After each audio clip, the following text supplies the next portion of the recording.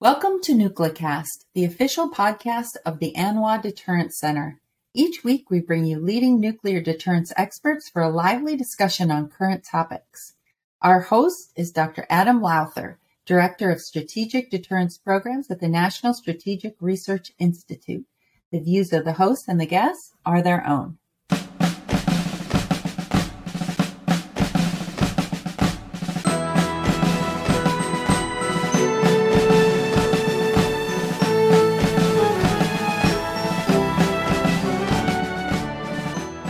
Okay, and welcome back to the latest edition of NucleCast. Of course, I am your host, Adam Lowther, and today I have a very special guest who, of course, is I would call him a longtime friend and colleague, Keith Butler. If you don't know Colonel Keith Butler, he is one of the Air Force's, I would say, one of their best officers. He's a good guy, all-around good guy.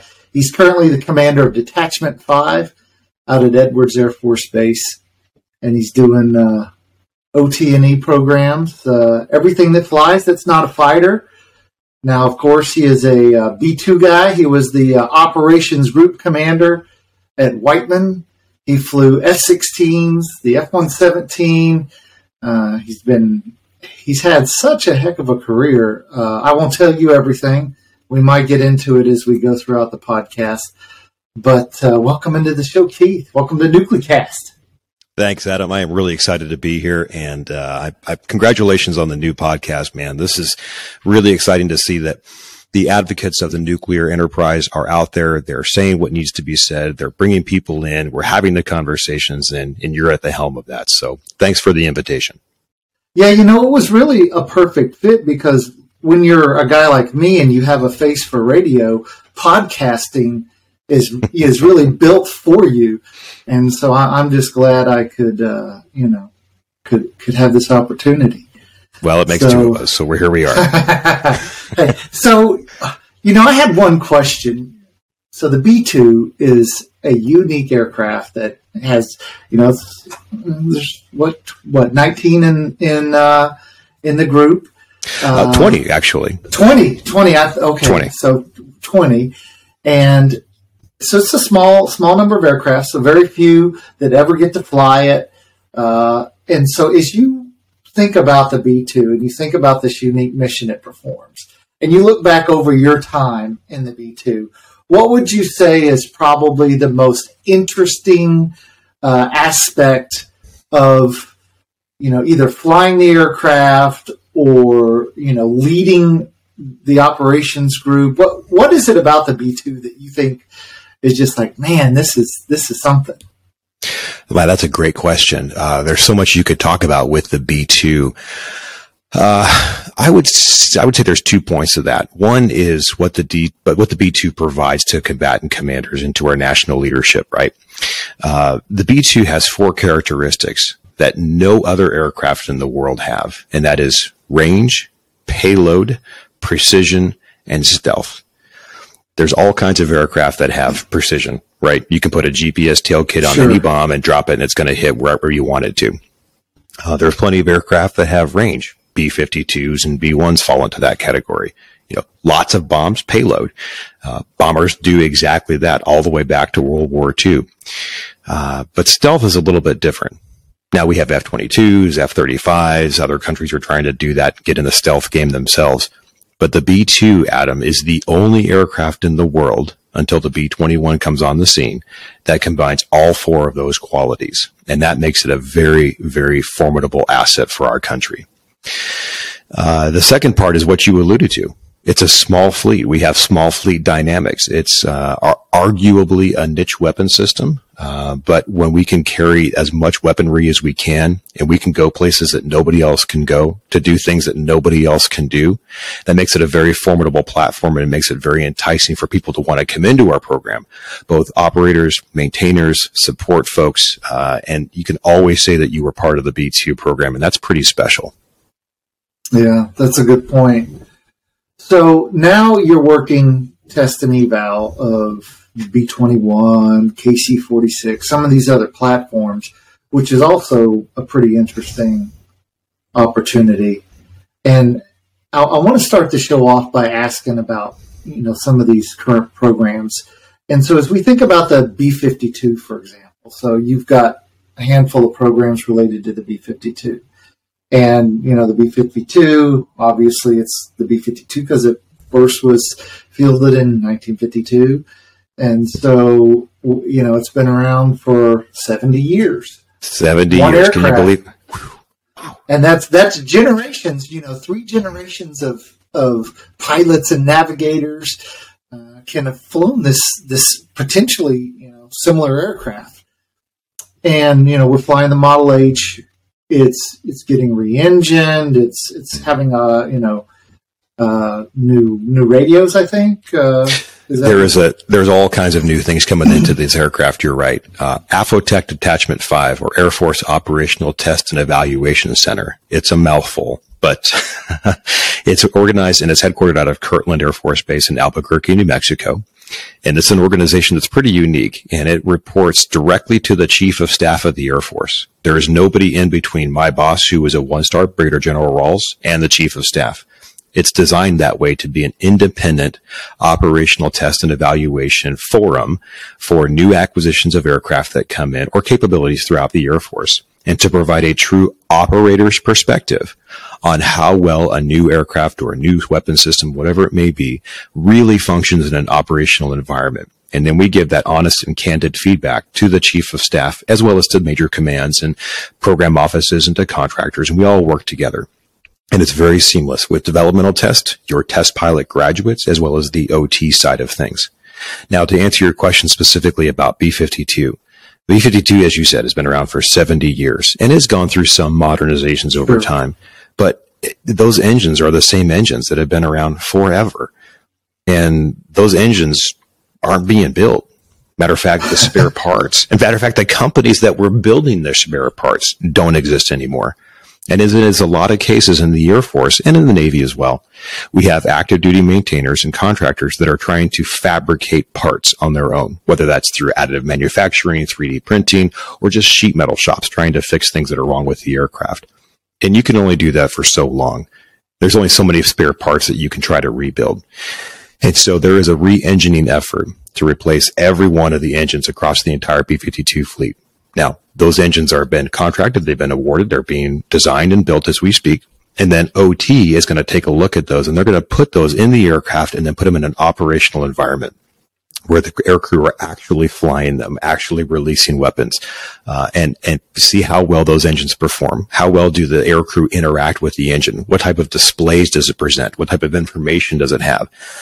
And you've got a very older, industrial era, if you will, design thinking of B-52s, and you're putting a very modern, very digital, very highly fuel efficient engine inside there. And that's just not a 1-for-1 swap. Sure, yeah. Whether that's a left engine versus a right engine, how well do you maintain it? How well is it easy for the aircrew or the maintainers to access the panels to perform maintenance? That's just one example. The B-52 is also getting a new radar. Same radar it's had mechanically scanned for years and years and years. Well, that's not going to work in today and even tomorrow's fight. So we've got to do some upgrades to that as well. Pretty exciting stuff. And then a new radio system. In total, there's actually about 16 different modernization programs that are happening for B-52, primarily based off the inability to sustain the parts that are there right now. And Affotech is happy to be part of that. So this is not your grandmother's B-52. Absolutely not. It might look pretty much the same from the outside. Those engine pods are going to look a little bit different. I think there was a public release just recently about an artist rendering a sketch of what that would look like. Right. But we're pretty excited to be part of that. Yes. Yeah, that's interesting because it's supposed to fly for another, how many decades are we going to, after we've had all these upgrades? I have heard as far into the 2050s, maybe even late 50s, is what I've been reading recently. Wow. Another 30 years. So if you think about it, now the H model hasn't been around as long as the first A model was on the first flight, right? It was a couple, maybe a decade or so after that. But think about how would you feel walking into, the Kansas City International Airport and looking at an airplane that's going to be 80 or 90 years old to go on your flight to Washington, D.C. or to L.A. Most people would probably have thoughts about that. But the Air Force and the engineers and the companies that build our systems, particularly the B-52, have done such an amazing job of over-engineering that aircraft that it has a tremendous amount of life left in it. And so I think that is, if there's ever an example of value of taxpayers' investment, it's the B-52. Oh, yeah, no doubt. And that's, we're seeing a lot of that in space as well, where we had these satellites we expected to last, like take DSP, for example. That had absolutely 10 years expected life, and they're, 40 years old. Well, sure. And Minuteman's the same way, the ICBM fleet, right? That thing has been around since, early 80s, I think. It's been, I'm sorry, even lower than that. I think it was just literally 70s. Oh, yeah. And here we still have it. Yeah. Right. So, although the Sentinel, I mean, you can't slep that anymore. You can't do a service life extension. It's got to get replaced. And this is the case of nuclear modernization across the enterprise. It is beyond time. No question. So you bring up a good point. So let's shift to B-21. Sure. Because you'll hopefully be around to see B-21, fielded, and I am looking forward to it. I have been very fortunate to have been in my current role to be have access to the location where those are being built. And every time I go down there and I take a look at those aircraft, I literally, it gives me goosebumps to see what that aircraft is doing. The phenomenal professionals at Northrop Grumman, the modern manufacturing techniques that they're doing, the digital aspect of it. This is going to be an amazing aircraft and weapon system. It really is. So as we think about the B-21, and it's, it'll replace, it's supposed to go to Ellsworth, I think, and I forget where else is it going? Ellsworth, Dyess, and Whiteman are the three operating bases for the B-21. Yes. And so those three bases, as you look forward to the missions they will perform and the differences between current aircraft and the B-21, and if you're going to, for example, explain to, Aunt Josephine in Des Moines why we're spending this money and what is the need, the true need for B-21 versus keeping the B-1s and the B-2s. So what would be your sort of simple explanation for Aunt Josephine? No, that's a great point. And we need to make sure we're doing a good job of telling that story. And that's what it is a story. General Cotton, in his testimony recently with the Senate to become, to get nominated to be the commander of U.S. Strategic Command, of which that was successful. He had a great point, and he said, hey, look, it's cheaper to win an arms race than it is to lose a war. Absolutely. And it's a simple statement, and it's something that I think our country needs to be reminded of, even us in the military, frankly. And so it's a pay me now or pay me later conversation. And our adversaries have watched us. Of course, the Soviet Union has watched us since the start of World War II and in the Cold War. China's doing the same thing now, as is our other adversaries. And they're not making it any easier. Their weapon systems are getting better. Their defense systems are becoming great. Some of them already are. We always have to have the ability to go out and reach those targets. And that's what the B-21 provides. Here's an interesting point, Adam, is that right now our bomber fleet in the United States, long range strike, crossing oceans with heavy payloads of precision weapons to go meet the combatant commander's needs, or in the case of nuclear, the National Command Authority, the president, right? Only 10% of our bomber fleet today is comprised of stealth aircraft. 10%. Everything else that we've got has to be able to operate in either a permissive environment where there's a low threat of being shot down or a reasonable threat that has to be mitigated through other means, right? Or you've got to be able to do standoff. And when you do standoff, you increase the costs. And there's a time and there's a place for standoff weapons. Sure. The Joint Standoff Attack JASM, and we're talking about hypersonics now, and the air-launched cruise missile. Those are all quivers or arrows in your quiver for being a combat operator and providing those capabilities. but you cannot beat the scale, the size, and the scope of gravity weapons. Yeah. Flying over an enemy's target with either 500, 2,000, 5,000 pound bombs, or in the case of the B-2 for the MOP, the Massive Ordnance Penetrator, which is our 30,000 pound weapon, you've got to be able to get over the enemy's target. That has been the case for the majority of human history. When you want to stand off and you want to shoot something farther, there is a tremendous cost associated with that. And if you want to do that at scale, it does become cost prohibitive. The Air Force Association and the Mitchell Institute do a wonderful job of highlighting this need for our nation's capabilities. So the B-21 is absolutely critical to provide those combatant commanders with options in both capability and, in the case of B-21 versus B-2, capacity. As you said earlier, we have only 20 of these aircraft, the B-2. The buy that we're looking at for B-21, we as a country are in the 100, 120, 140, depending on who you talk to. And those will change over time, of course. But the Air Force Global Strike Command, General Cotton, the 8th Air Force Commander, General Jabera, have been very, very adamant on that baseline number that we need to provide the capabilities and the capacities that we just aren't able to provide with B-2.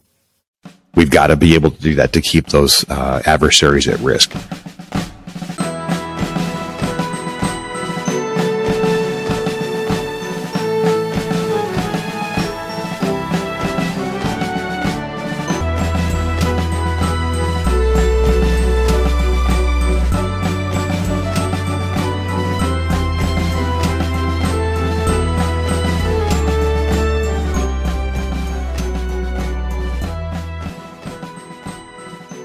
This episode of NucleCast is brought to you by the ANWA Deterrence Center, whose mission is to educate Americans about the nuclear enterprise and strategic deterrence.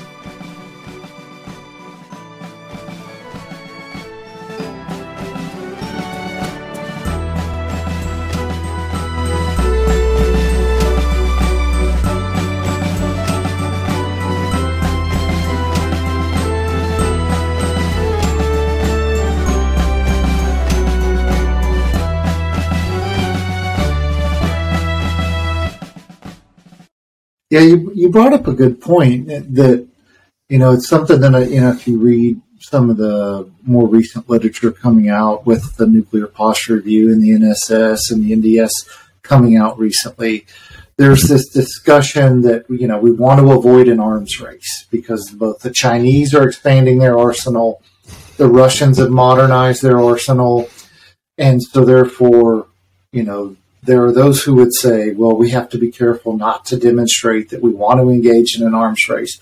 But as you point out, and this is, it's very true, that, it's easier, it's cheaper. It's certainly much more effective for protecting the United States and for avoiding the loss of life to engage in an arms race as opposed to a war. And if we look at modernization, both modernization and O&M is projected over the next 3 decades to be about 1 to 1.2 trillion, roughly 50 to 75 billion a year. And then if we look at, about 5 to 7 years of time just in Iraq, the U.S. or Iraq and Afghanistan, if we look at, up to say 2014-ish, those conflicts, we spent, $3 to $6 trillion. And those were just, small scale, unconventional conflicts that were nothing on the scope of trying to deal with Russia or China and actually fight them. So, it's pretty, indicative of how true that statement is, that it's much cheaper to engage in an arms race as opposed to a conflict. But yet there are some, particularly in the disarmament community, who fear arms racing, but I don't think they really quite understand the implications of the second and third order effects. Yeah, I think you're right, Adam. I do. There's, in order to have a race, you kind of have to have more than one person. Unless you're racing yourself, I suppose. As you described, China and Russia are already there. They're already modernizing the amount of not just weapons, but weapons systems, both in all of the domains of air, sea, surface, of course, space and cyber as well, and how they are modernizing and growing their arsenals and the ability to threaten the needs and the interests of the United States and the Western world, if you will.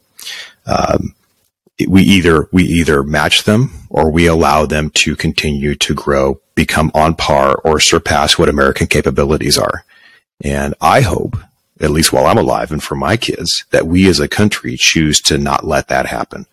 We've got to be able to defend what is a way of life. It is a Western ideal, individual freedom. When we're talking about the very basic, the first principles of you will, of why we do what we do. And what is the cost associated with it? And one of your previous guests, and I think you talked about it, and it was called that sovereignty insurance.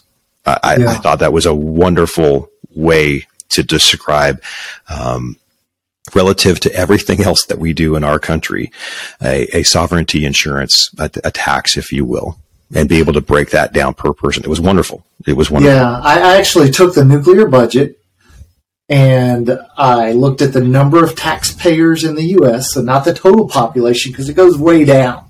But if you just look at the number of people who pay federal income taxes, I looked at it, and it was about $180 per person is spent on, nuclear deterrence. And so it's, if you think about what you spend, like the average American spends more than $10,000 a year for their family's medical insurance.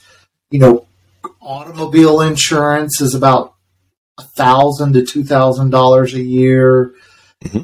And so these other forms of insurance that life insurance, we all sort of buy these insurances. Well, I think, sovereignty insurance is something that it's worth the money because it buys us the lifestyle. And the other point I've tried to get across is that nuclear weapons and deterrence allow you, if you really look at it over time, they allow you to spend less on your conventional military capabilities.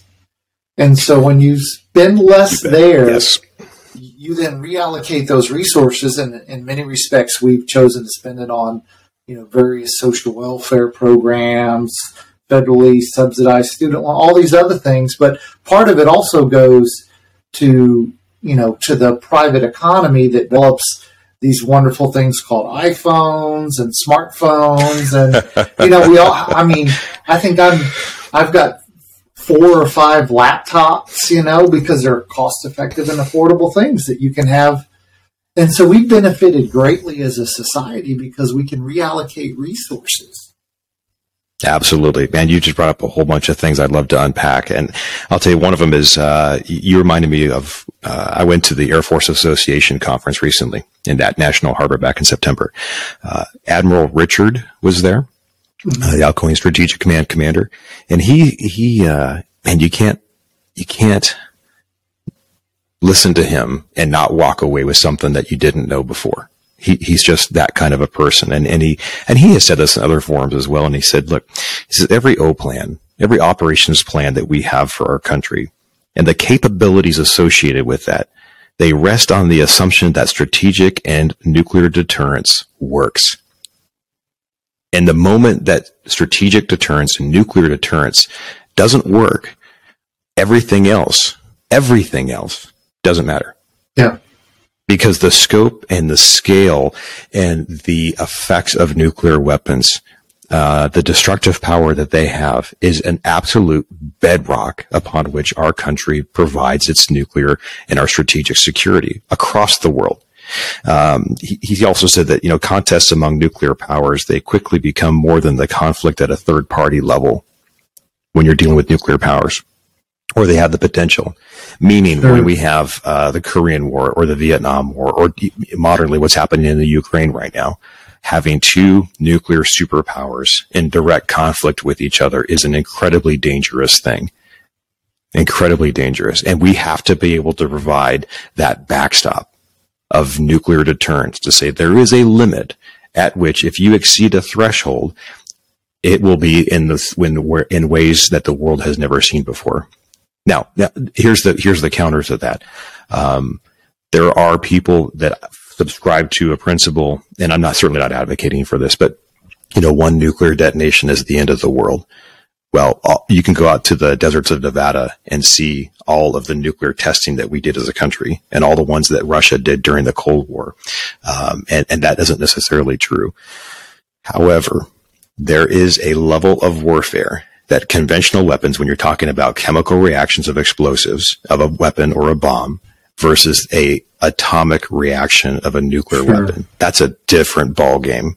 And we've got to be able to make sure that we provide that so that we don't give the opportunity of the enemy to say, you know what? We think today's the day.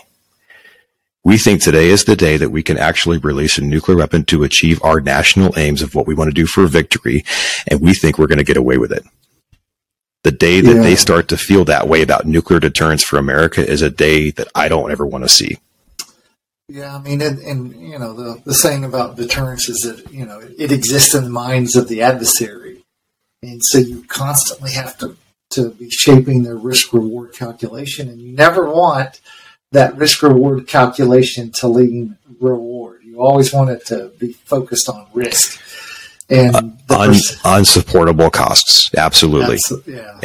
And there's a part of this too for your allies and your partners. There's a deterrence piece, and then there's the assurance piece as well.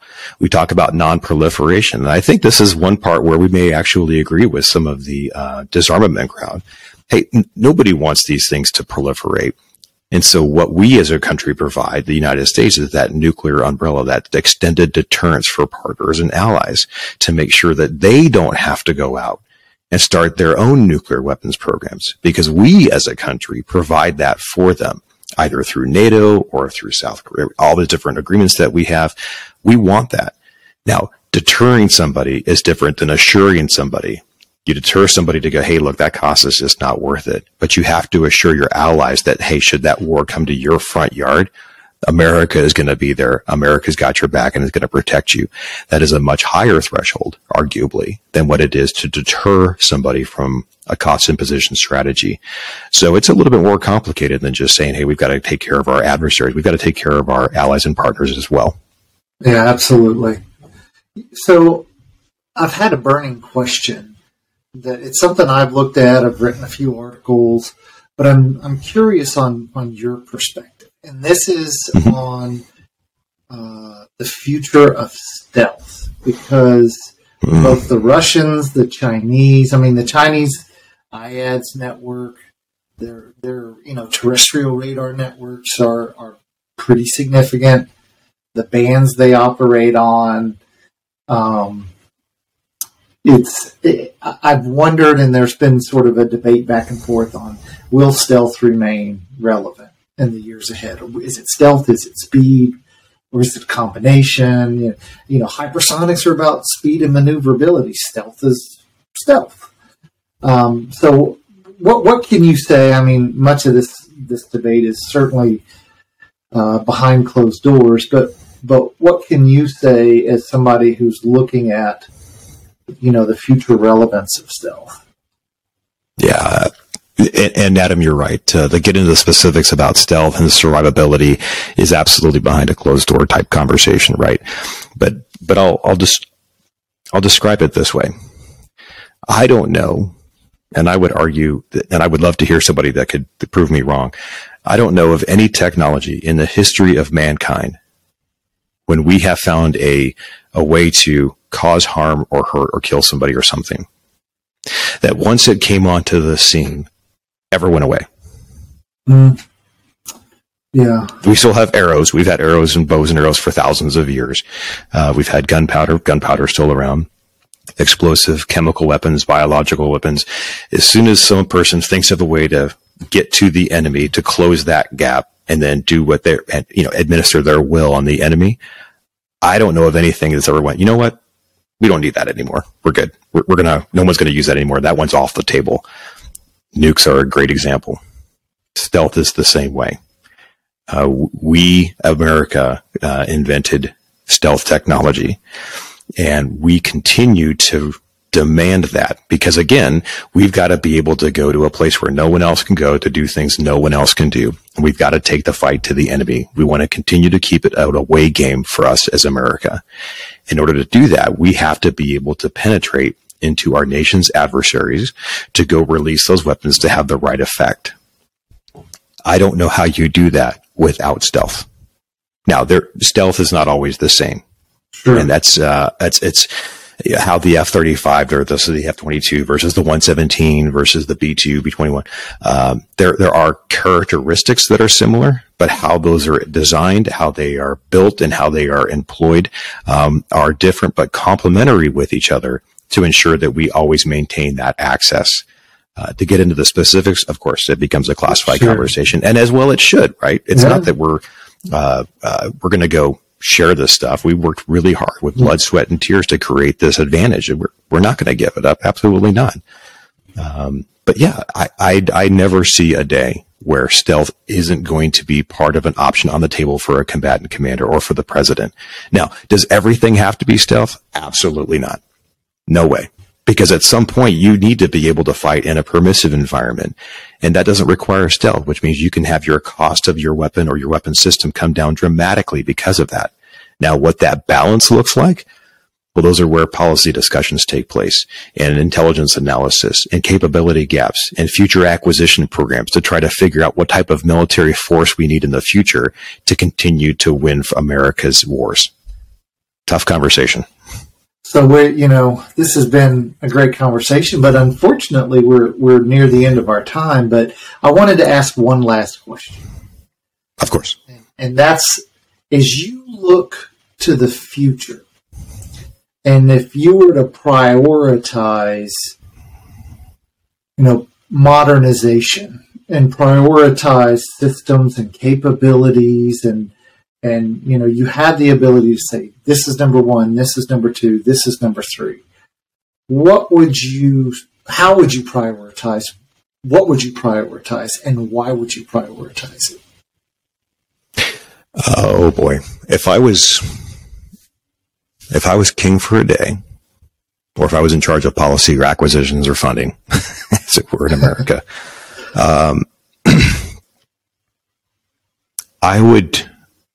I would love to have the conversations with folks to have a better understanding of what it means to have preventative maintenance versus deferred maintenance. It always costs more money when your car breaks to get it fixed at a repair shop than it does to, hey, I need to get a new oil change versus getting a new engine. Right. And part of what we find ourselves in now with nuclear modernization and the money and the descriptions that you had, we talked about earlier, is a result of deferred maintenance for many, many years. And there's reasons for it. I'm not saying they're all bad necessarily, but that's where we are as a country.